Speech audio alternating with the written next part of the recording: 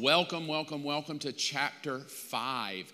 It is going to be a busy night tonight, but in all of my weeks of studying, I can say that this has been my favorite chapter so far. What I'm going to share with you tonight, I've never preached before. I've had many conversations all week long with people, trying to pray it through and think it through and talk it through and study it through, and I'm just very excited to share with you tonight. Where we are going, you know how we do it. I give you the best I can scripturally, and then I just let you work it out. I'm not asking you to believe like I believe. I'm not asking you to think that my way is the right way, because I think we've settled this. I like to say it every video, though, in case somebody just jumps in. It doesn't just mean that my way's the right way. I realize that there's a lot of other opinions, but I'm trying to give you my opinions based on Scripture, what I think to be true, and if it needs to change in the future, I can always change it. So I'm trying to do that. I'm not going to spend a lot of time on the recap, except to go right where we left off last week with this question of chapter 4.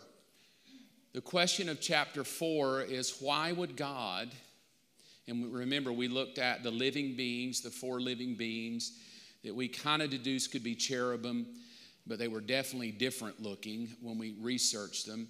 And then the 24 elders around the throne, and we spent a lot of time talking about that, so you can go download that when it's posted and study and get it back in your heart. But for tonight, it does bear inference to why around the throne is God in the center on the throne, the Father.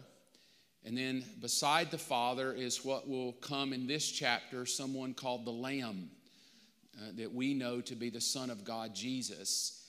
Outside that circle are the cherubim that surround the throne of God. And they cry, holy, holy, holy. And then outside that are the 24 elders that are positioned north, south, east, and west, sitting on thrones around the throne of God. And so we left off with this last week. Why would an eternal God, all-powerful God, need to surround himself with cherubim to guard his glory? Because that's what they did. They guarded the glory. And ruling elders to encircle his throne. So we're going to jump into chapter 5 now, because chapter 5 will help us answer this. And hopefully by the time I'm done tonight, you will have a clarity. And I'm going to share some things that I hope stretch your mind. And then I love to talk about it. And I'm not going to go into it. So I want you to understand as I go into it, I'm not going to go into it as emphatic, but I'm going to go into it as possible. And so I'm going to open it up rather than very emphatic, drive the nail home. I'm going to open it up by showing you the blueprint and leaving the hammer and nails to you, and then letting you determine how do you want to drive that nail home. But I'm going to give it to you the way I've worked it out. So let's just run through it. Revelation 5, verses 1 and 2. This is where it starts getting interesting in my heart. First 4 verses, and we're just going to labor on the first 4 verses for most of the night, and then we will conclude reading the whole chapter. So 4 verses, then the whole chapter. And then I saw in the right hand of him who sat on the throne a scroll with writing on both sides and sealed with 7 seals. And I saw a mighty angel proclaiming in a loud voice, who is worthy to break the seals and open the scroll. But no one in heaven or on earth or under the earth could open the scroll or even look inside it. I wept and wept because no one was found who was worthy to open the scroll or to look inside. So we come out of this beautiful chapter 4 of a look into heaven, a look into the living beings, the throne room, the holy, holy, holy, going from the myriad of angels, the 24 elders sitting around the throne. And now we come into chapter 5, which we start getting a little more intimate detail of what's about to transpire for the rest of the book. Because remember what I said, and I've been saying all along, is everything God starts, he finishes. And what we are about to embark on, I should say, we are about to embark on the train that will finish it all.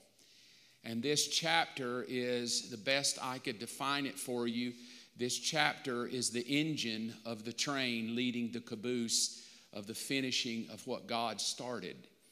And to really understand, this is my opinion, to really understand the rest of this book, where it even remotely makes sense in our brain, we have got to really link up to this chapter and let it pull us through.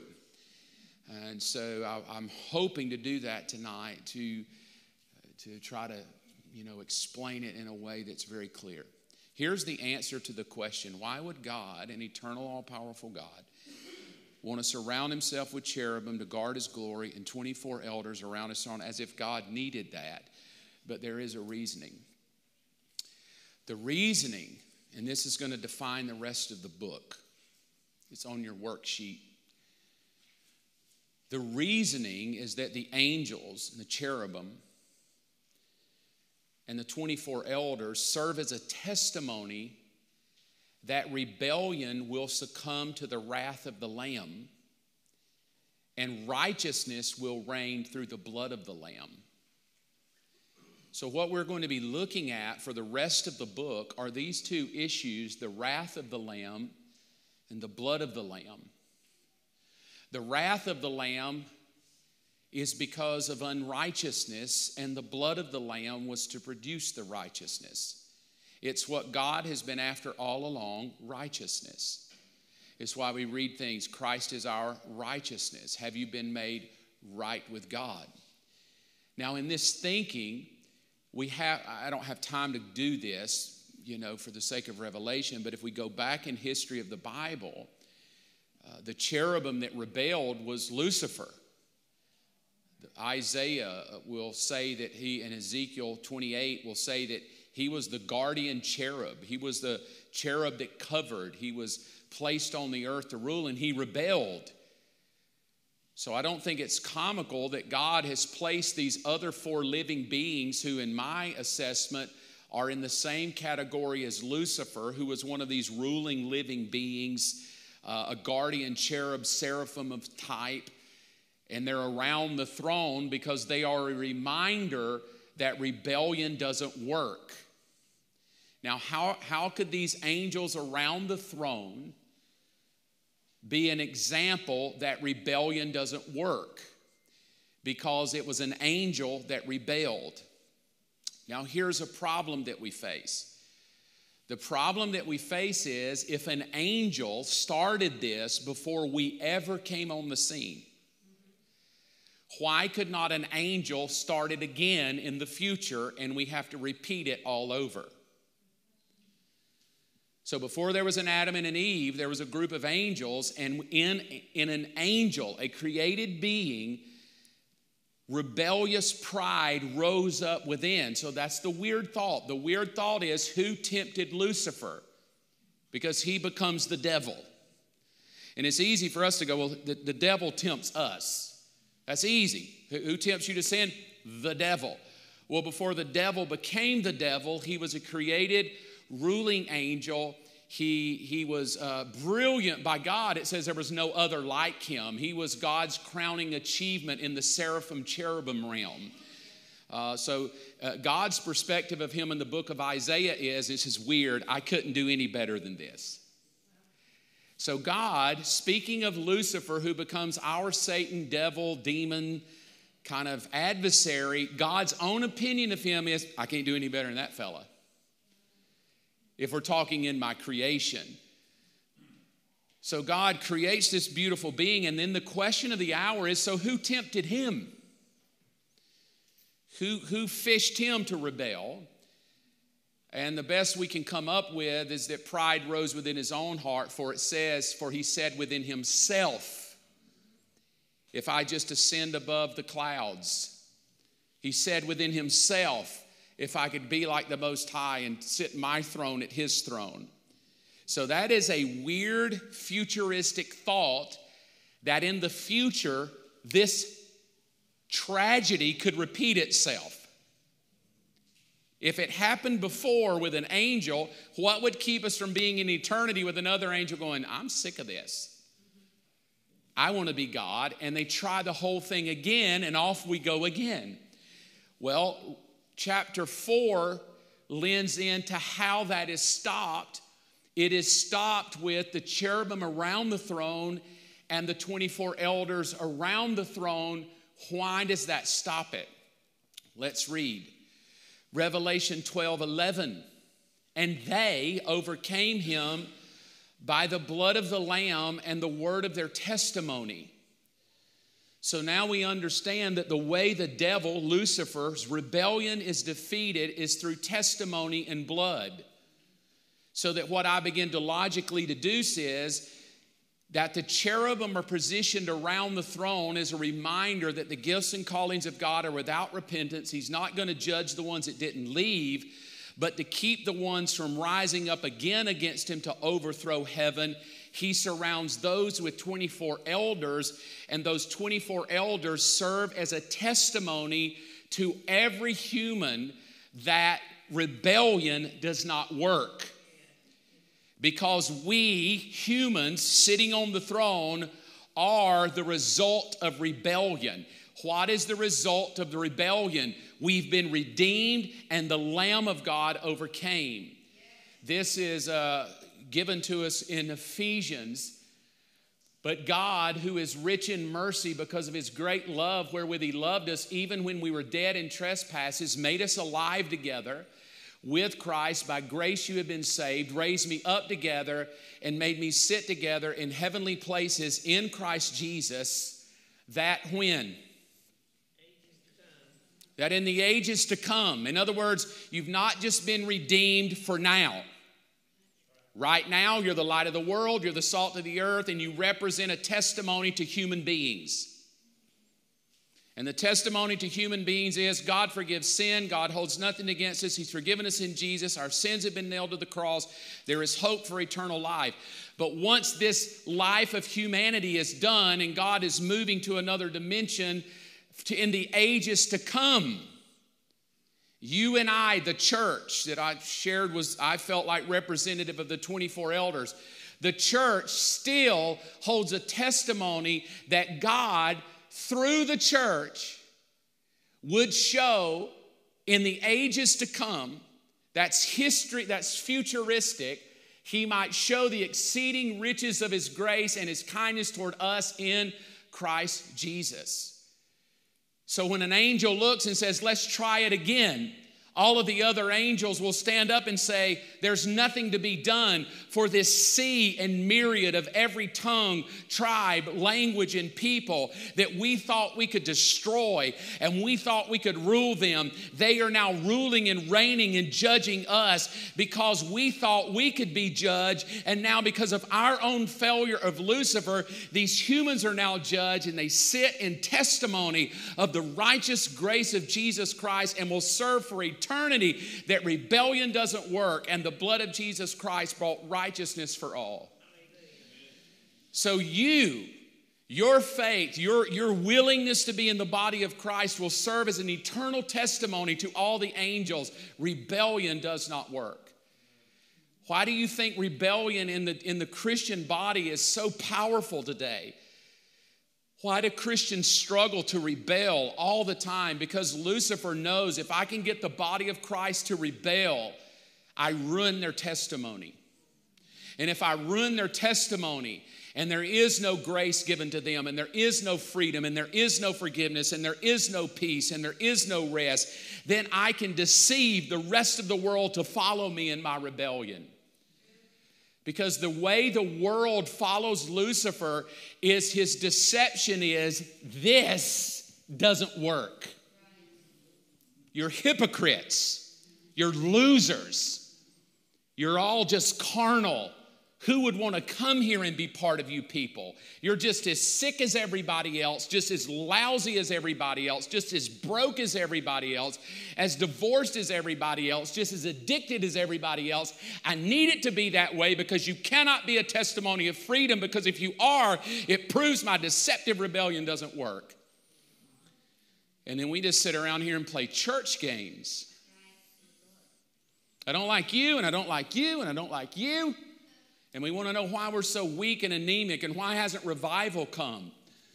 Why would revival want to come to a bunch of dead people? Why would God want to send an influx of sinners into a sick home?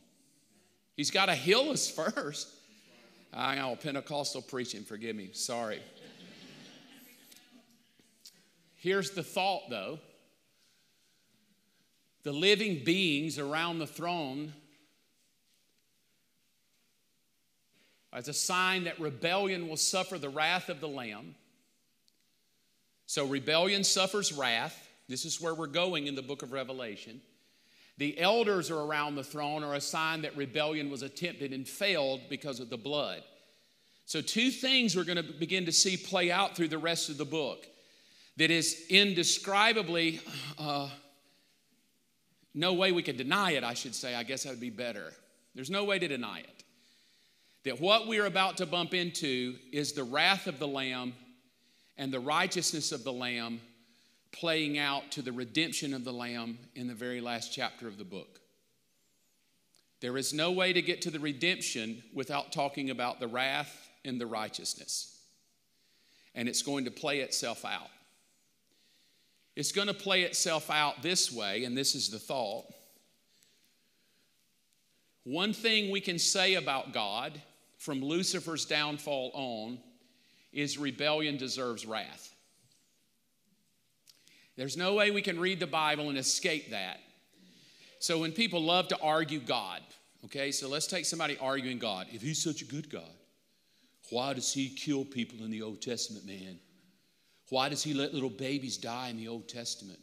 Why did he kill all those people and the walls of Jericho came tumbling down? Man, there's probably good people there, right? That kind of God, kind of like he's psycho and just loves murdering people. He's a murdering God in the Old Testament. The issue with that thinking is you're coming from it from a humanistic way of thinking that we're all good. This is terrible English. You ain't. At all. There's no one good. Not even one. Show me the one. This is what Revelation 5 is going to do. There's no one worthy. On earth, in the earth, or under the earth, nobody's worthy.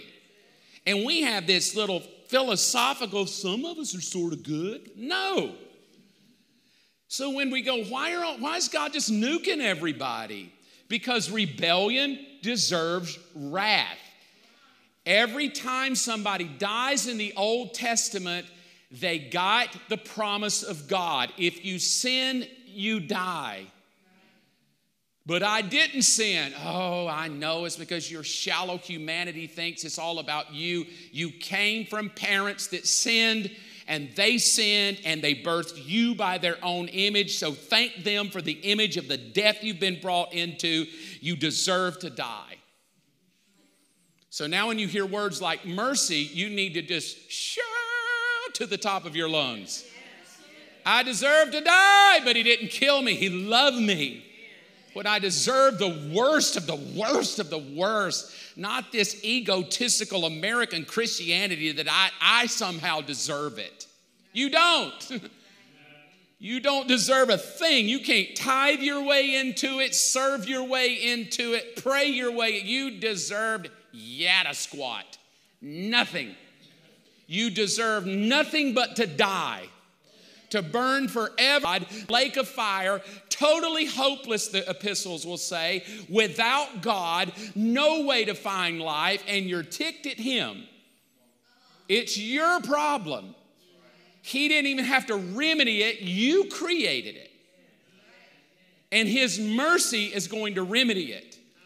So as we're going through the book of Revelation here, don't think that the devil's just, oh man, Revelation, the devil's killing people. It's not, Revelation is not about the devil killing people. He's been killing people. Revelation is, fellas, y'all are about to get what's coming. You have rejected me, you've turned your back on me, and you turned your back on the Lamb, so you're going to get what's coming. My wrath is going to be poured out. Now here's the options. Here's the options God gives you. You either get the Lamb on the cross, your choice, or you get the Lamb with the scroll. Either way, you don't get away from the Lamb. If you choose the Lamb on the cross, then all the wrath of God has been placed upon him. And you will escape that wrath, for Thessalonians says it's not now been appointed to you to be under his wrath, because the wrath of the Lamb was taken to you on the cross. And if you believe, wrath is removed from you. Everything that was ever against you, Francine, nailed to the cross. Everything ever opposed to you, Sam, nailed to the cross. I hold nothing against you, totally forgiven as far as the east is from the west, cast into the sea to never be remembered no more. I don't even know what you did with your past, Diane, because I totally and completely forgave you and hold nothing against you. And by the way, I so see that I call you born again. And yet the devil's like, no, Diane, he doesn't. You're still guilty, Diane. You better prove to him he doesn't really love you. If he really loved you, oh, you're just a failure, Diane. You just consistently trip up, Diane. God doesn't really love you. And then Diane gets this guilt trip going, I just got to earn the love of God. No! You don't earn a thing. He just loves you, Sam. He doesn't love you because you first loved him.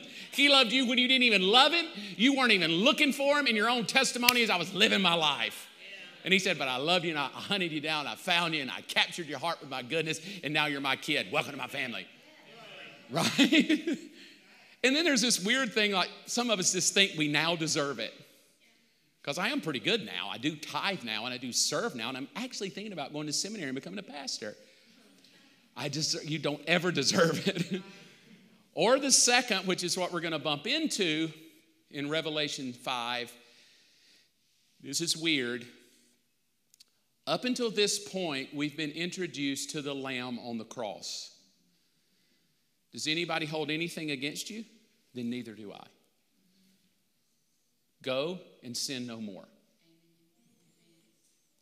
But in Revelation 5, because God has to punish wrath, the humans that have rejected the Lamb on the cross will now be introduced to the Lamb holding the scroll.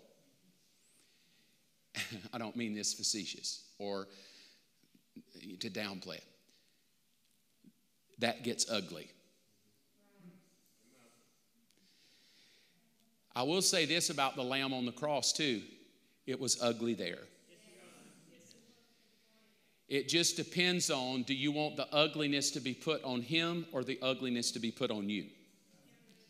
Because Isaiah tells me that the Lamb on the cross was beaten so badly they could not recognize him. We kind of go, oh, it's Jim Caviezel. He still looks the same, but man, he really did a great job with that makeup. But according to Isaiah, he was beaten beyond recognition, meaning his own mother could not even tell who he was. Could you imagine your child being beaten so bad that you could be this far from him and couldn't even recognize him? The only reason you know it could be him is because they put the name above on the cross.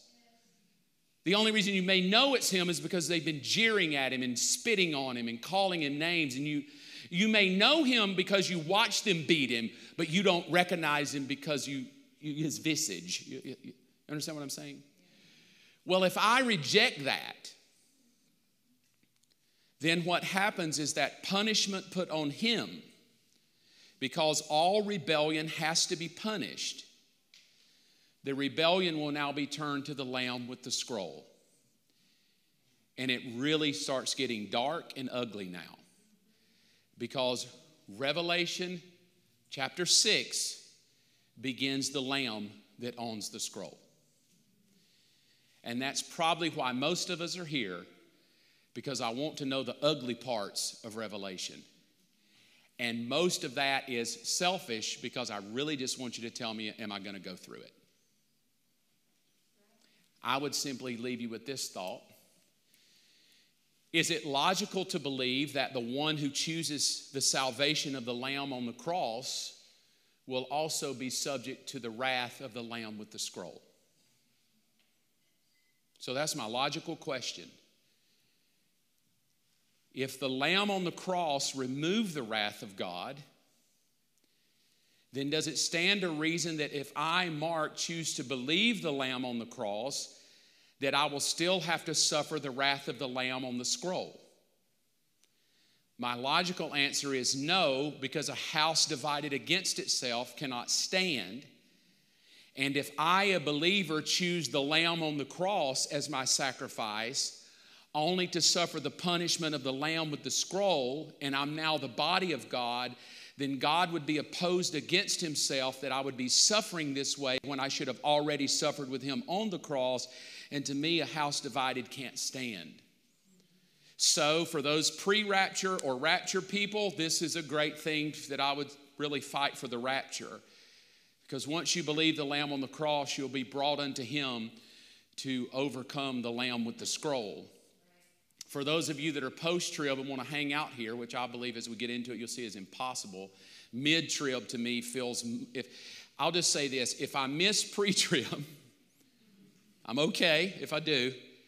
I really believe mid-trib is probably the most next practical way. I don't see any way we could make it post-trib, but maybe we will.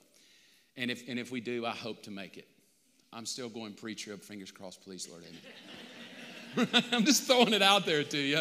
I'm not like I'm right, like the rapture's coming because Mark said so.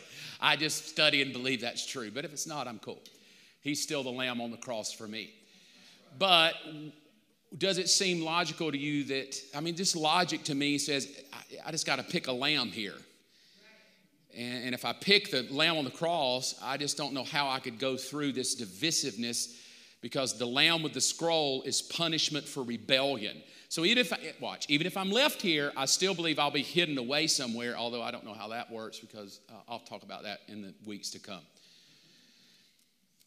Scripture, back to Revelation 5. Is everybody good with that? Yes. So that was my introduction to this Lamb with the scroll, because that's what we're being introduced to. Revelation 4 is kind of romantic. Oh, heaven, angels, elders. Revelation 5, romance kind of leaves, because now I'm introduced for the first time since John 1, 2, and 3, where Jesus is talking to John in this white regalia with white hair and bronze feet, and he's kind of the judge. Now I'm introduced to him, the wrath of the Lamb. And that is a powerful, powerful thought.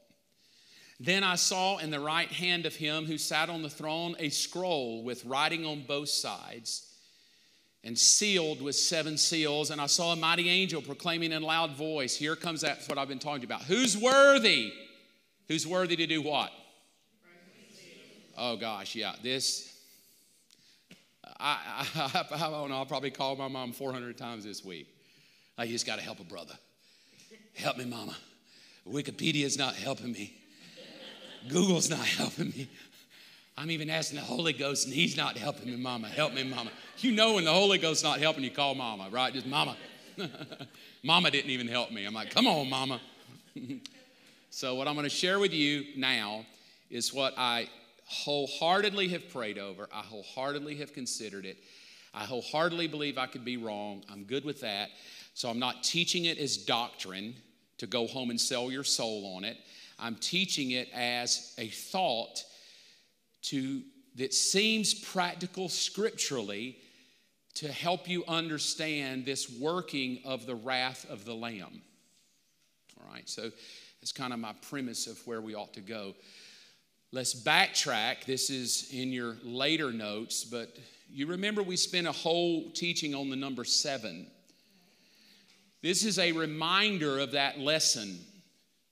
I saw a scroll sealed with 7 seals. This was in a worksheet weeks back, but this is what we deduce from studying and researching the number 7. It means a blessed rest, sanctified protection from vengeance, comfort from the curse, establishment of a covenant, joining in marriage, a keeping with life, and a sweet-smelling aroma.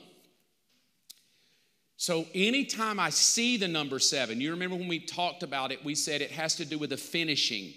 And on day 7, he finished his work and he rested. So when I see 7 seals, not just a scroll, but a scroll with 7 seals, I need to do my research, my biblical studies, which we did prior to this. And in that, I can conclude this. Those 7 seals must represent a finishing of something.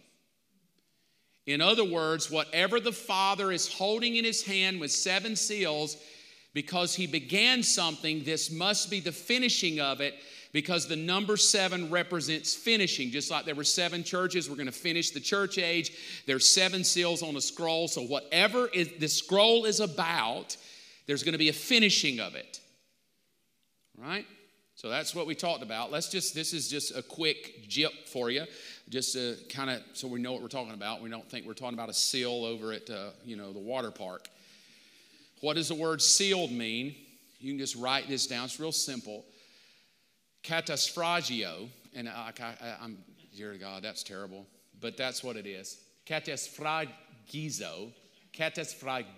I practiced it all afternoon. I still can't do it.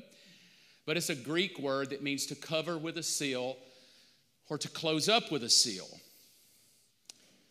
We may use it as like tape. Put a piece of tape on it, seal it, glue. Just glue the top down. Velcro it shut, close it up. Put a lock on it, lock it. So when we see there's 7 seals, we can deduce this, that there's a finishing coming to something God has covered up for us. It's kind of a mystery. We don't really know. We just know it's a scroll. It's got writing on the front side, writing on the back side. That's pretty Jewish in nature. It was typical normal. So I'd like to know, well, what is the scroll and what's closed up and what can I look for to come out of it?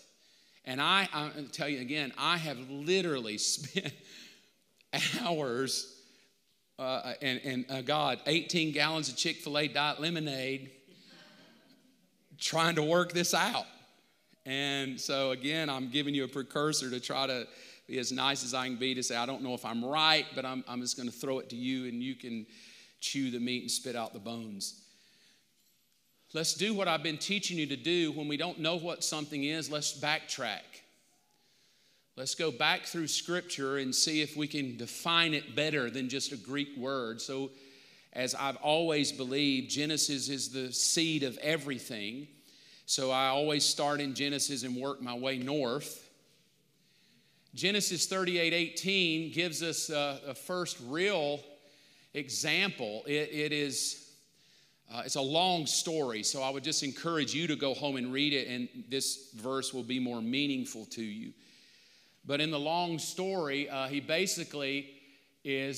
Judah is basically going to go out and hook up with a hooker.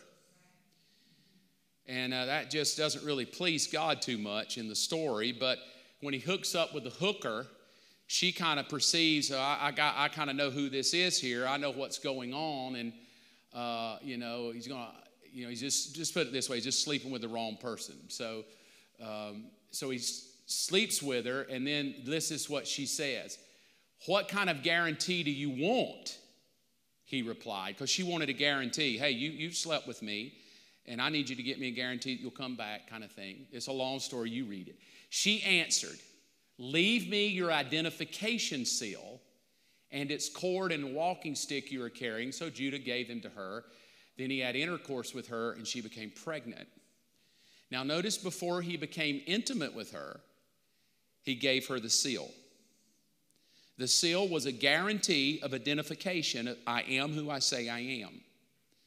So that's the first introduction we get about a seal. It has to do with a guarantee of identification. And weird here, it's connected in an intimate act, a sexual act. And I believe as we go through this, that this seal, this scroll sealed 7 times, is a guarantee of an identification of God, God's identification of something. This seal has some kind of hidden identity in here that only God himself knows. It's sealed up, and it's a guarantee of something. And whatever the guarantee is, it's linked up to something intimate. This isn't just some random thing. It's an intimate. This is what I'm speculating all week. It must be something intimate. It must be a guarantee of some type of intimacy, a guarantee of some type of identification. And I begin to write it out. It's a guarantee of some type of identification that leads to intimacy with who God says he is. I wrote all that out. I came to the next verse. Daniel 6. Daniel 6 is in relationship to for those of us at, Vacation Bible School, Daniel in the lion's den. Daniel in the lion's den, he's taken advantage of. They boot him out. He's caught praying. They throw him in the lion's den. The king's really upset. I can't believe I got to kill my own friend here and throw him in the lion's den. But I have to keep my word, and I have to keep my honor. So you're right. We did issue a decree that if you don't pray to me, you go to the lion's den. He throws Daniel in the lion's den. The king's officials are like, dude, if you don't do something, Daniel's going to get out. Daniel's going to get out. That was my diet lemonade. Daniel's going to get out, and then he won't die. His friends will come escape him. He'll be rescued in the middle of the night. And so the king says, well, let's do something about it. And the king says this, go make sure that the stone is secure, and that can't happen. In short, I threw Daniel in the lion's den. Go down there, make sure he can't get out. Nobody can rescue him. Nobody can help him. And this is Daniel 6:17. And then a stone was brought and laid on the mouth of the den, and the king sealed it with his own signet ring and with the signets of his lords, that the purpose concerning Daniel, and now here we go, might not be changed. One version says cannot be rescued.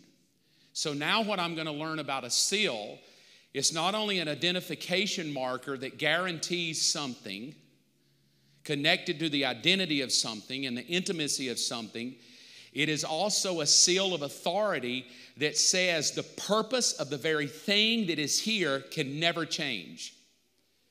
If you want to know how powerful this is, the same thing happened in Matthew 27. If you don't do something, the disciples will come and steal the body of Jesus.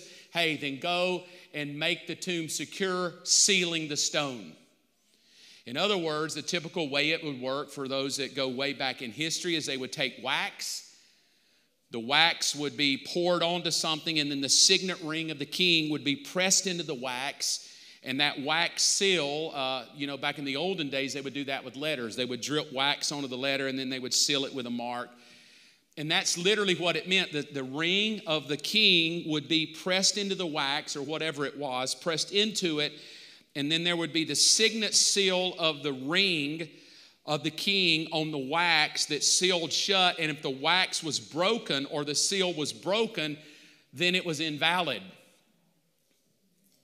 So the only way it was valid is it had to have a seal that not be broken. You know that's true today, because if you went to go get milk and you open it up and the seal was broken, you would probably put it back. Like, yeah, man, somebody's tampered with the milk. Well, the same thing is here. If the seal is broken, somebody's tampered with it. So now here's what we can know. This scroll that the Father is holding is a guarantee of his identification of something that is a sign of intimacy with him, that also secures that the purpose of the very scroll and what is written on it might not be changed by anyone, for the purpose is sure and the purpose is secure. And here's what we do know based on Revelation 5. None of the seals have been broken, so it's still valid and true. So whatever it is valid. Whatever it is true. Whatever it is guaranteed. Whatever it is secure. Whatever it is purposeful. Whatever it is will not be changed. So let's define it. Here they are. I rolled that out for you, but I wrote them down if you want to write them down. And in just a minute, I'll make it a little clearer. The seals defined serves as a guarantee, an identification of ownership, a statement of unchanging purpose, and a security of certainty. So that's what I got just studying those two passages of scriptures, trying to understand what it was. Here's the 7 seals defined. So I put all that together in a statement for you. It is a long statement because I'm a talker. So I wrote out what I was thinking. I put all the words out there in the atmosphere, and then I tried to put it into an English sentence of this scroll that is being held on to and why it could be significant. And this is what I wrote. It's a guarantee of certainty that God, the owner of all creation, has an unchanging purpose of security to bring about, and here come the 7, a blessed rest, a protection from vengeance, which is what's coming in Revelation, a comfort from the curse, which is what's coming in Revelation, an establish of the covenant, which is the end of Revelation, and a joining to himself in marriage, which is the marriage supper of the Lamb in Revelation, to his bride, and the end result being the aroma of life in Revelation that will penetrate the entire earth.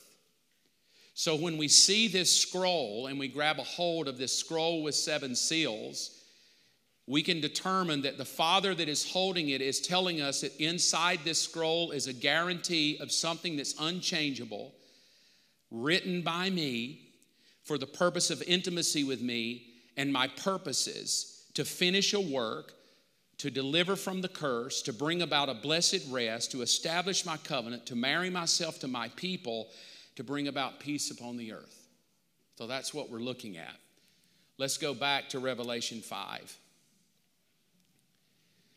Now it says, and I saw in the right hand of him, we're not going to talk about the 7 seals, but a scroll. We've talked about the 7 seals, and it has writing on both sides of it. And who is worthy to break the seals? There's the scripture again. Who's worthy to break it? In other words, they're not been broken. Nothing, watch now. Nothing about this covenant has been changed. Is everybody good with that? Whatever it is. Okay, so this scroll was sealed seals, and none of them are broken. What we can deduce logically is nothing about this agreement has changed from the time it was written. It's unchangeable. It will only be valid when the scroll begins to break open. That's the next chapter. We begin to unveil it. So here's the question. What sealed document would the Father God be holding in his hand that he in turn would pass off to the Son of God to open? So that's our question in this chapter. What sealed document would the Father God be holding in his hand that he in turn would pass off to the Son of God to open? Now, the next slide, I think it's on your worksheet. If it's not on your worksheet, I think I took it off for the sake of space, but I'll put it up there. These are the options we have based on what many scholars teach and people think. The highest priority that people think that teach Revelation is that the Father's holding the title deed to the earth, meaning God owns the earth. And he's going to open it up and go, yay, it's mine. See, here's the document. Read the document. I told you I owned it. I have no problem with that. Lots of people believe it. I'll tell you why I don't think it is that in a minute, but there's tons of people that believe that, and I'm good if you do. All right, so one thought is God's holding a scroll, and that scroll is, it basically says, I, the Father Creator, am the sole possessor of this planet, and it's mine, and I'm going to open these seals and prove it to all you humans. My only issue with that is that he would have had to make that covenant to Adam, because he gave the earth to Adam to rule and reign.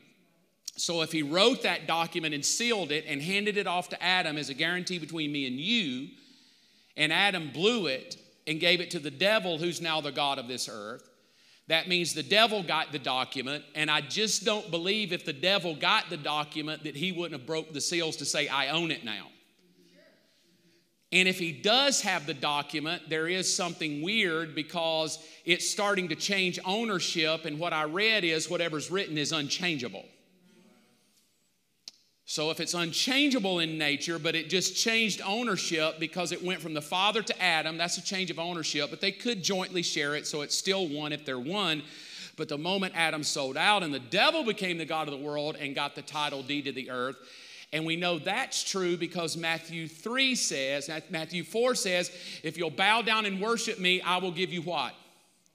All the kingdoms of the what? The world. So that would tell me if this document is the title deed and it's unchangeable in its purpose, how could the devil offer it to Jesus as his own if it really wasn't his own? And Jesus had to redeem it back anyway, so I kind of cancel that out. It's good and plausible, but it seems to have a lot of change going on. And basically what I study about scrolls that are sealed, whatever's inside is unchangeable and can't change. So if it is about ownership, it seems to me ownership changed hands a whole lot, even though God got it back. So it'd be kind of like, I own it, You take it. Oh, I don't want it. Devil, you take it. Oh, I'll take it and offer it to Jesus. Nope, you got to bow down to me. Oh, no, he died. He took it back. Oh, Jesus goes to heaven. Here, God, it's yours again. And I'm just like, this doesn't feel good to me. I'm not saying it's not true, but it just doesn't resonate in my belly, man. The next one is, could it be the Old Testament law? I'm inclined to believe this could be true because Jesus says, or God says in Deuteronomy 28, if you don't obey me, these curses will come on you. And if you don't keep what I've written to you, you're in rebellion, and I'm going to hold you accountable to what I wrote. We know that's true with the 10 Commandments. You don't do what I say, you'll suffer greatly. Well, if the Jews have rejected him, and the majority of the rest of Revelation is about the Jew, then this document could be the Old Testament sealed up curse, and that as it's unrolled, the curse begins to come upon the earth because they've rejected him. I'm not opposed to that either. It is a thought, and I've thought it out, but I didn't like it, so I'm throwing it up there to you, and you can chew the meat and spit the bones out and do it. Now, what I'm going to share with you, don't leave the church over it. Just enjoy it and take me to eat. And then if I'm wrong, you just say, dude, you're totally wrong. And I'll go, good, thank you. And I can repent later. I'm not teaching this as doctrine. I'm teaching it as thought. Here's what I think it is. I think it's the book of life. And I want to show you why I think that. Why I think this scroll contains the names of every person from the foundation of the earth written upon it, that the Father himself holds to himself as a sign of intimacy of who belongs to me, as a sign of ownership that from the foundation of the world, I've written the names. Here's what's weird. Your name was written in the book of life before the world began. That's a whole other topic. That means nobody's going to take God by surprise.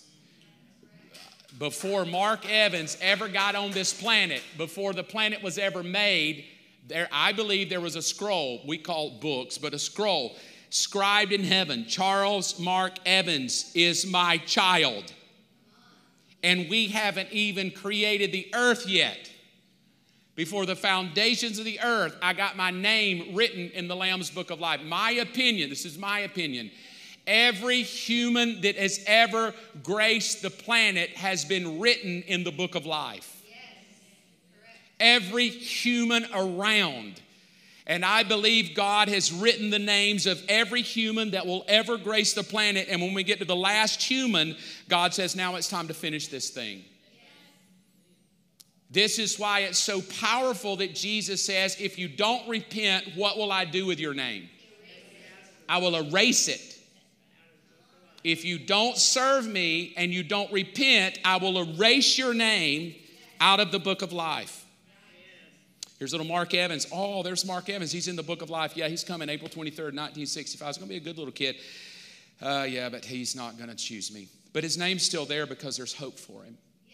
But he's not going to pick you. Oh, I know he won't pick me, but I want him to know I picked him. I don't him ever want to stand in front of me and act like I didn't know him. But when he stands in front of me and rejects me and I open this scroll one final time, this is the end of Revelation, I will look in that book and people will stand before me, the dead, and I will go, yeah, you're not there, you've been erased. Because you didn't choose the blood of the Lamb, you got the scroll of the Lamb, and the Lamb that held the scroll has erased your name. That's just mind-blowing. All right? I want to run through why I think this so you just don't think I'm pulling rabbits out of my hat. Matthew 4:8. I spoke a little bit about this, but I want to give you scripture, not just opinion. And the devil took him up to an exceedingly high mountain and showed him all the kingdoms of the world and their glory. And he said, all these things I'll give you. So again, I think if this was the title deed of the earth, how come the devil has it if the purpose is unchangeable and the purpose really is God's? How could the devil offer me something that's already God's? So I scratch off the first one. Hebrews 4. Therefore, since the promise of entering his rest remains, let us fear lest any of you seem to have come short of it. For if Joshua had given them rest, then he would not afterward have spoken of another day. So here's what I can deduce by this.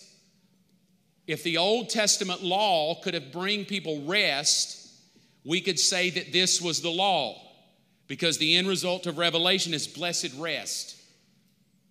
But the law could not bring people rest. It could only generate sin. It could only stir it up. It could not really bring you rest. Only Jesus Christ could be the person to truly bring you rest. So I don't believe this is just the law that God is holding. Whatever God is holding is designed to finish a work that will bring me rest. I'm going to tell you what that is in a minute. Hebrews 7:19. For the law made what? Nothing perfect. This is Revelation 5. Who's worthy? Who's worthy? Nobody's worthy. The law makes nothing perfect. So I would really just have a hard time that he's holding the curse of the law in his hand and pass it off to Jesus, something that's not going to make him perfect, because Jesus has already finished the law on the cross. Why would the Father give him the curse of the law if the curse of the law has already been finished on the cross? So I kind of crossed that one out too. So it really only leaves me all week long. What is it? What is it? What is it? What is? Watch now. Just dream with me in an object lesson, because I couldn't create a movie on it. What could the Father be holding so dear that is unchangeable, that is sealed as a finished work guaranteeing security, holding it to himself as a form of intimacy, and that the only one worthy to even take it out of his hand and crack the seal is the Lamb of God? What is so powerful, watch, that he only can hand it to the Lamb? If it's the title deed of the earth, he handed that to Adam. It's yours, man. Rule, reign, and dominate. No. If it's the law, he handed that to Moses. Write it down, baby. No. Obviously, this can't, I'm not saying can't. Obviously, I don't feel like it's the title deed of the earth because he handed it to Adam. I don't believe it's the title deed to the law because he handed that to Moses. Whatever this is, it's only worthy to be given to the Lamb of God Almighty. I feel preachy tonight. I don't know why. Hebrews 6:13. For when God made a promise to Abraham, because he could swear by no one greater, grab a hold of this one, he swore to himself. Why do I think it's not the title deed of the earth? Because with that, it was a covenant with Adam. Why do I think it can't be the law? Because with that, it was a covenant with Moses and the Israelites. But this is so blooming powerful, it's just a covenant with himself. I can't trust you humans. I don't trust you humans. And every time I did, you blew it. So I'm going to come down and I'm just going to make a pact with my own self. That is a beautiful God. That is a God that said, I made a covenant with you. You blew it and went rebellious. I gave you a law to know me. You blew it, went rebellious. So I just decided, why don't I just make a covenant with me? I'll just swear it to myself. I'll make a covenant to myself, for myself. And I'll just make that promise to Abraham about myself. In other words, here's what I know. I can trust me. That's a powerful God. You can count on me. So this passing off of one thing to another is obviously so powerfully, so holy to God that he only could trust it to the Lamb. The Lamb is the only one worthy to crack the seal. The Lamb is the only one worthy, because once the seal breaks and it begins to open up, the purpose unfolds. The unchangingness of the thing unfolds. We begin to know the secrets that unfold. The mind of God begins to unfold. And then he says this, Psalm 69:28, erase their names from the book of life and don't let them be counted among the righteous. That is just profound. That I could be erased out of it. Well, who could erase my name? You can't erase my name. An angel can't erase my name.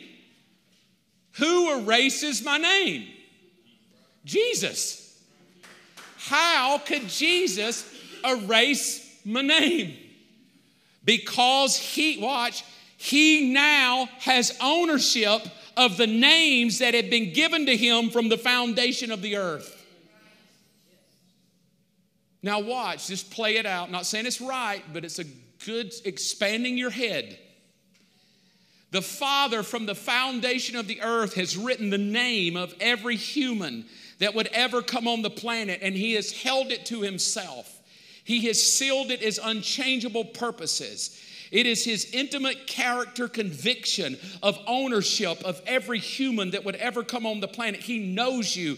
Before you were formed in your mother's womb, he knows you. He knows what your parents will call you before you even get here. From the foundation of the earth, he's known you. He fashioned you in the inmost parts, and he wrote all that down before you ever even got on the planet, and he holds it to himself dear, and he so wants you to know him that he tried to create you to know him in humans, but you humans blew it. He so wanted you to know him that he gave you the law so you could come to him and know that, but you blew that. So God in his beauty just says, I've tried it with law. I've tried it with giving them a deed to the earth, and they blow it every time. I tell you what I'm going to do.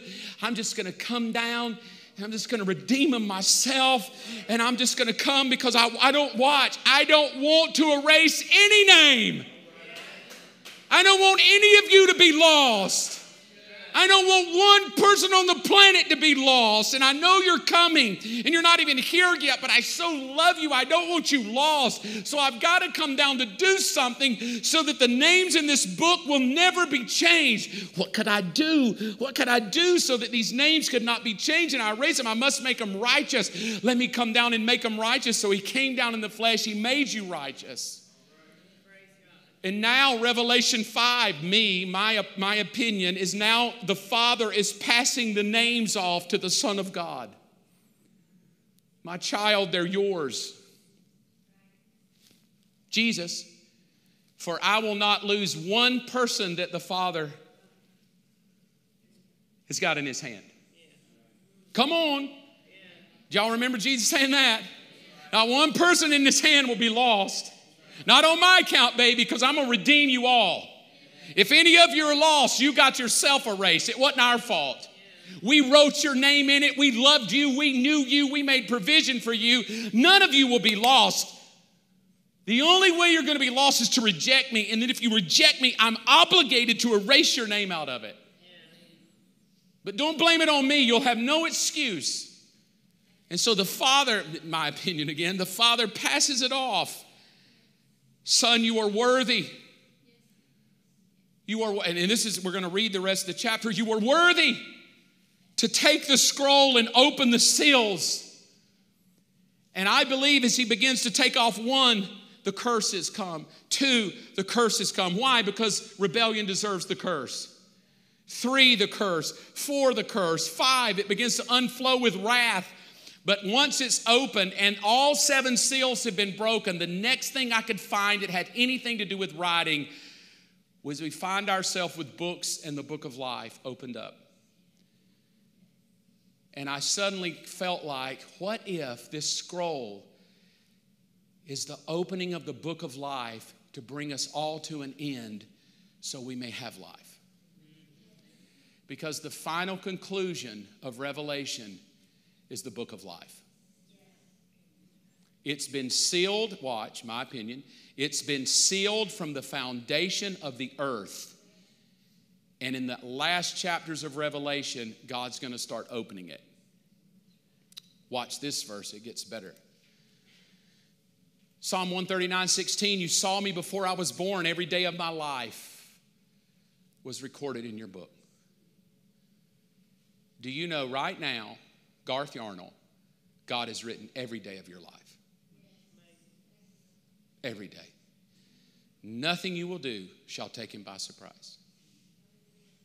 He knows the day you're born and the day you die. This is why Jesus says you want to have a good life, pray this prayer. Lead me not into temptation, but deliver me from evil. Philippians 4:3. And I ask you, my true partner, to help these 2 women, for they worked hard with me in telling others the good news. They worked along with Clement and the rest of my co-workers, whose names are written in the book of life. Obviously, Paul assumed that these workers were written in the book of life from the foundation of the earth. He didn't say they were erased, he said they were written. We kind of teach people this theologically. I'm not saying it's wrong, it's okay, it's the same outcome. But we typically teach people, you need to get saved so God can write your name down in the book.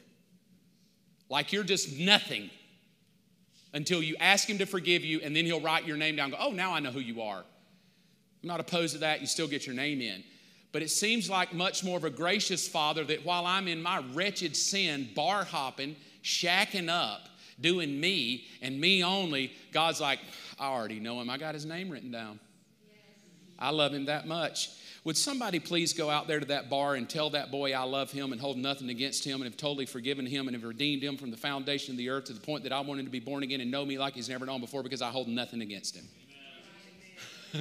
That makes preaching a lot better. Hey, why don't you come and meet the man that wrote down every day of your life and called you by name before you ever got here? I'd like to introduce you to him. His name is God. That's more mind-blowing than did you come to the altar and confess? Come meet the man that knew you before you were even born. He wrote down every day of your life. And let me ask you a question. If you reject him, would you want him to erase it? That really is evangelism now. Wait a minute. You telling me he's going to erase, like he already knows me, but he might erase it? Yeah, I'm just letting you know that. That brings a whole much better to evangelism. Makes me glad he picked me. Revelation 3:5, all who are victorious will be clothed in white. It's Jesus talking. And I will never erase their names from the book of life. But I will announce before my Father and his angels, they are mine. Can you imagine that day? Ladies and gentlemen, coming into the room, Heavenly Father, Chris Redmond. Yeah, Chris! Ladies and gentlemen, coming into the room, I introduce you to my Heavenly Father, Mr. Sam Hilton. Yeah! Sam made it! Yeah! Can you imagine? This is what he says he's going to do. I'm going to introduce you and announce your name before my Father. Anybody watch Downton Abbey?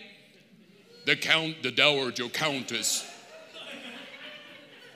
And I told Robin, I said, that'd just be cool to live in that time. Every time I walk in a room, ladies and gentlemen, Reverend Charles Evans. No, I don't even get hello when I get in the house. Clean your mess up.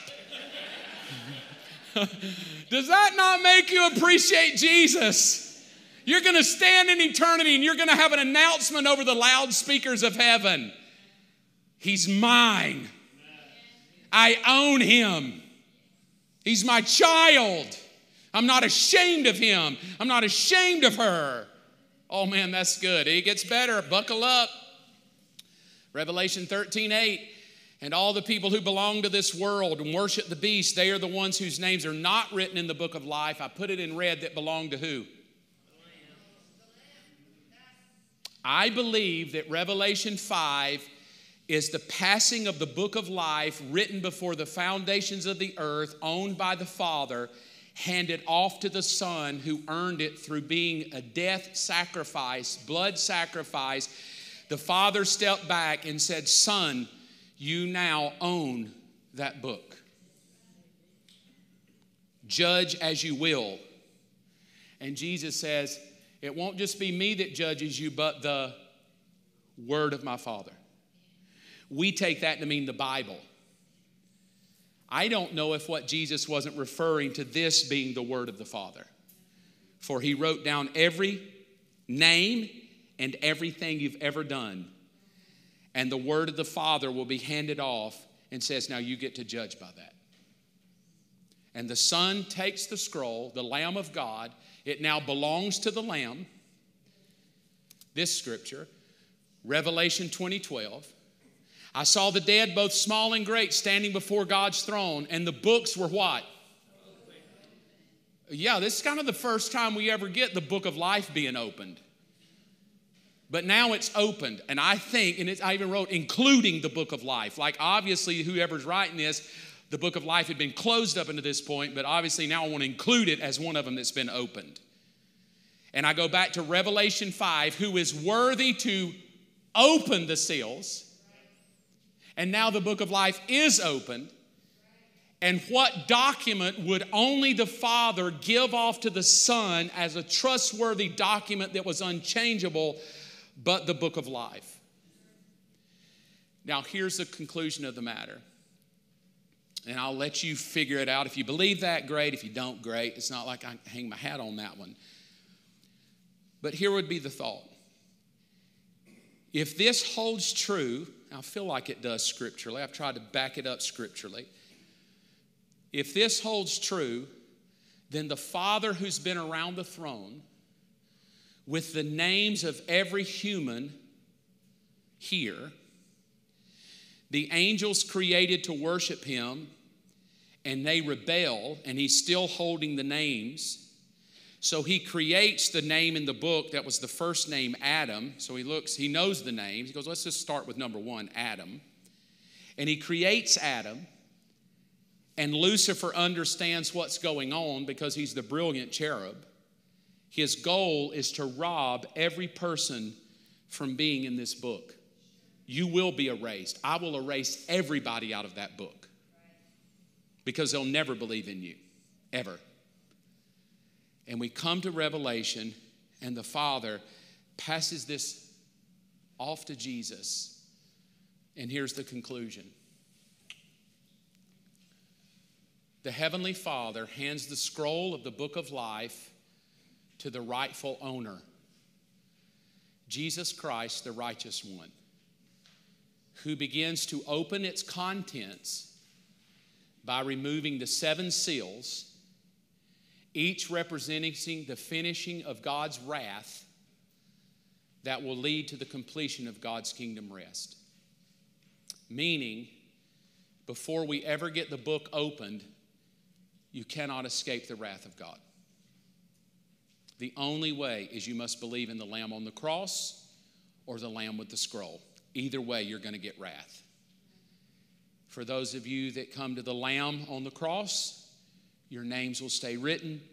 To those that reject the Lamb with the scroll, your names will be erased. Now, if you wouldn't mind, I'm going to end right here. I'm a little long, I'm sorry, but Revelation 5. Turn there if you will. I would love your eyes to see it. So if you have a Bible, I would love you just to look at it. And with everything I've taught to you tonight, I would love you to get a picture of our Heavenly Father right now in heaven,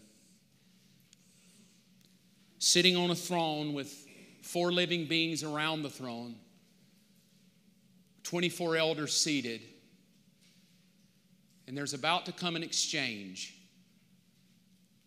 There's about to be a transitional, pivotal moment in heaven as we begin to embark on the rest of Revelation. I'm just going to read the scripture. I'll say amen, and we'll be finished. And I saw in the right hand of him who sat on a throne a scroll written inside and on the back, sealed with 7 seals. And I saw a strong angel proclaiming with a loud voice, "Who is worthy to open the scroll and loose its seals?" And no one in heaven or on the earth or under the earth was able to open the scroll or to look at it. So I wept much because no one was found worthy to open and read the scroll or to look at it. But one of the elders said to me, "Don't weep. Behold, the Lion of the tribe of Judah, the root of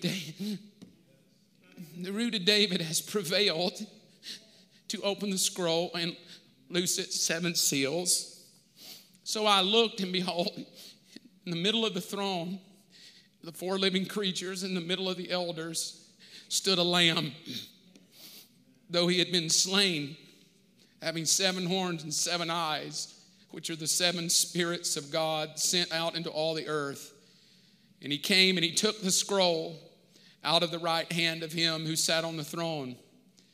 Now when he had taken the scroll, the 4 living creatures and the 24 elders fell down before the Lamb, each having a harp and golden bowls full of incense, which are the prayers of the saints. And they sang a new song, saying, "You are worthy to take the scroll, to open its seals, for you were slain, and you've redeemed to God by your blood out of every tribe and tongue and people and nation, and have made us kings and priests to our God, and we shall reign on the earth." Then I looked, and I heard a voice of many angels around the throne, the living creatures and the elders. The number of them was 10,000 times 10,000s and thousands of thousands. They all said with a loud voice, "Worthy is the Lamb who was slain to receive power and riches and wisdom and strength and honor and glory and blessing." And every creature which is in heaven and on the earth and under the earth, as such as are in the sea and all that are in them, I heard them saying, "Blessing and honor and glory and power be to him who sits on the throne and to the Lamb forever and ever." And then the 4 living creatures said, "Amen." And the 24 elders fell down and worshiped him who lives forever and ever. Come on, somebody, give God a shout. Hallelujah! Hallelujah! Come on, Jesus. Glory to God, glory to God. Hallelujah be to God. He's worthy. He's worthy. Come on, just thank him. He's worthy. He's worthy. He's forgiven you. He's redeemed you. He bought you. He owns you. You are his. He holds nothing against you. You've been washed. You've been made white as snow. You are his children. You are his bride. You are his people. You are his body. Thank you, God. Glory, glory, glory. Now, here's a thought for those of you who just want to go study more. I love it where it says, and then every creature in heaven, on earth, and under the earth. That has to include living people and dead people. That's everybody. That's why I think this is the book of life, because it's been handed off and everybody's like, "Oh, here we go." Everybody begins to just go, "Man, he's got all the glory." So, Father, thank you so much that in the craziest of ways, if we've been arrogant humans, like we deserve this thing, and it was our idea, forgive us. And if we're so prideful that we don't say yes to you, forgive us. You are our only hope. You are our only way. You are everything. And I pray, God, out of our believing that our names will never be erased from this book. And I pray when the seals are opened and you begin to reveal the finality of your judgment, that, God, we've been counted righteous because of Jesus Christ. And I give you thanks for it in Jesus' name. And you shout amen.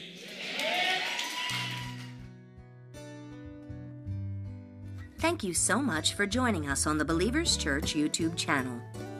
If you would like more information about Believers Church, you can visit mybelieverschurch.com. If there is anything that you need prayer for, please email us at amen@mybelieverschurch.com. Be sure to check back next week for a brand new message.